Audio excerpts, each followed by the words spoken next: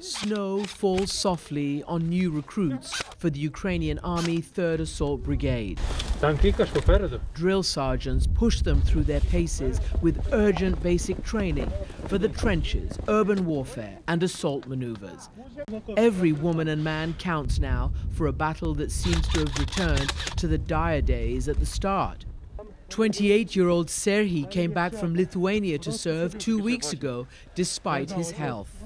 What's wrong with you? It's asthma. But right now, we need to take our best man, and no matter what, I will serve my country until the victory. The brigade says it's training professional fighters, not cannon fodder like Russia. Their soldiers helped evacuate survivors of the battle for Avdiivka, where Russia has now raised its flag. But many of their wounded were left behind. Just watch this video call between a severely injured soldier, Ivan, and his panic-stricken sister, Katerina.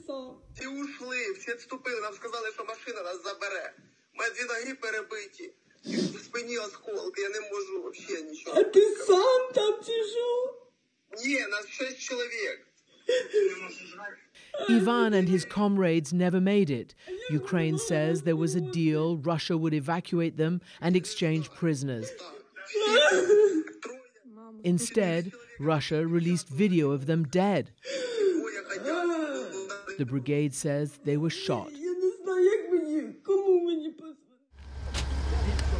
These are desperate times in Ukraine's fight to survive. They need to replenish the ranks of the dead and injured. And even here at the Superhumans facility in the western city of Lviv, therapists and prosthetic specialists work around the clock, giving these war amputees a second chance and even a return to the front lines. 25-year-old Anastasia Savka is an army sniper. She stepped on a landmine in November near the Zaporizhia front, and she tells me they are scattered there like snowdrops in spring, like daisies in summer. We couldn't get out for a long time because we were under very heavy fire, she tells me. To be honest, we were ready to die there. The attacks were so close, and we were thinking this was the end. Olga Rudneva is CEO of this center, which is supported by a Ukrainian businessman and the American philanthropist Howard Buffett. 80% of the patients are military, many of them multiple amputees. And that's because, Olga says, the wounded cannot get out of the battle zone during the so-called golden hour to save their limbs. People are evacuated for 10 hours by comrades very often because Russians are shelling our medics. So by the time they arrive at stabilization point, we have to cut them high because of the tourniquets.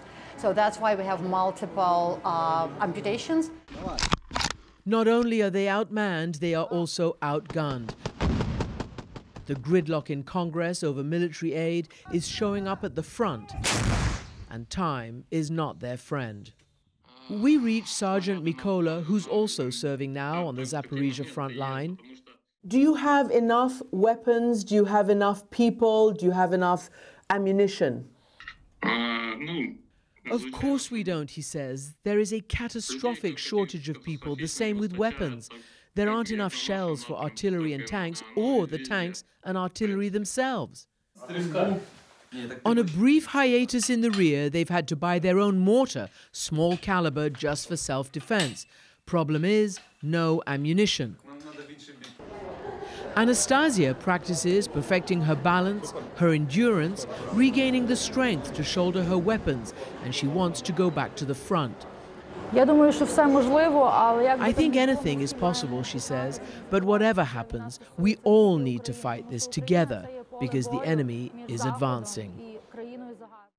No one wants their children to still be fighting the war they and their parents have been fighting ever since Putin's first invasion a decade ago. Now, here in Ukraine, it is not just the soldiers under fire. It is, of course, civilians, including journalists, some 26 of whom have been killed since Russia's invasion of Crimea back in 2014. It's happening in many of the global wars, but perhaps the toll in Gaza is the most appalling right now. At least 88 reporters and media workers have been killed in Israel's offensive on the enclave, and they have died since Hamas attacked Israel on October 7th. That's according to the Committee to Protect Journalists. My next guest knows the pain of this more than almost anyone. Diane Foley lost her son James 10 years ago when he was covering the Syrian civil war and was kidnapped and then murdered by ISIS. Now a committed campaigner to help people like him, Foley has written her story in her memoir, American Mother. And she joins me from London alongside the celebrated author Colin McCann, who wrote the book with her. Welcome to you both.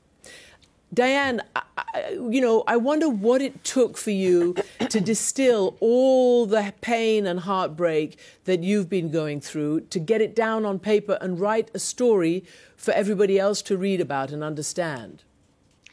Well, it took meeting Colin McCann. It really did. I really wanted to tell the story, Christiane, because I do think that's a way of keeping people alive, but I really needed a partnership with someone who knew how to do it. So once we met one another, it became clear that Colin would be the one who could help me do that.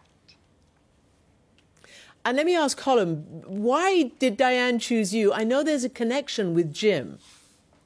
Well, it's an extraordinary story, really. When that iconic photograph was shown across the world in that 10 years ago of Jim in the Syrian desert in the orange jumpsuit, the world was shocked. But at the same time, I was sent another photograph of Jim at a happier time when he was in a bunker and he was actually reading a novel of mine called Let the Great World Spin. And when that happened, for me, all the oxygen went from the air and I felt a connection with Jim. I felt a connection with Diane. And I thought that somehow this story I would become a powerful thing, which it did for me 7 years later when I actually got to meet Diane and came upon one of the most courageous people that I have ever met in my life. And we had a chance then to penetrate into the dark mysteries of this particular story and even get a chance to meet her son's killer together. I'm going to get to that in a moment because that is an extraordinary story which you bookend, the beginning and the end of the book with that. Diane, I don't know where you got the strength to do that, but first I want to ask you something that really struck me about how you started to get to know Jim better almost after he died. And I want you to read, we've asked you to choose a passage and read to us from your own heart about how you got to know him through the testimonies and the memories of those who had worked and been with him. Sure. Years later, after Jim was killed, John and I would realize that we got to know him from the stories of others. Everyone seemed to have a Jim story, and we became the repositories for those stories. I take a sort of solace in this. We get to know him afterwards, and so he lived on. In a way, we are still getting to know him.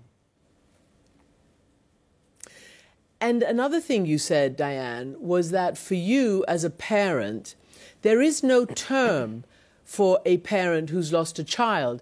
Describe that thought, because I hadn't even thought about that until I saw it in black and white in your book.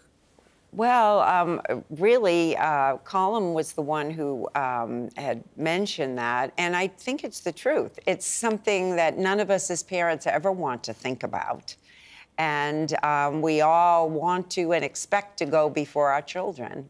So it is true, though, that there is not a term for that. We have, we have widowers and we have widows and we have orphans and yet we have no specific term for that sort of. I think that terrible grief that a parent experiences when he or she has lost a child.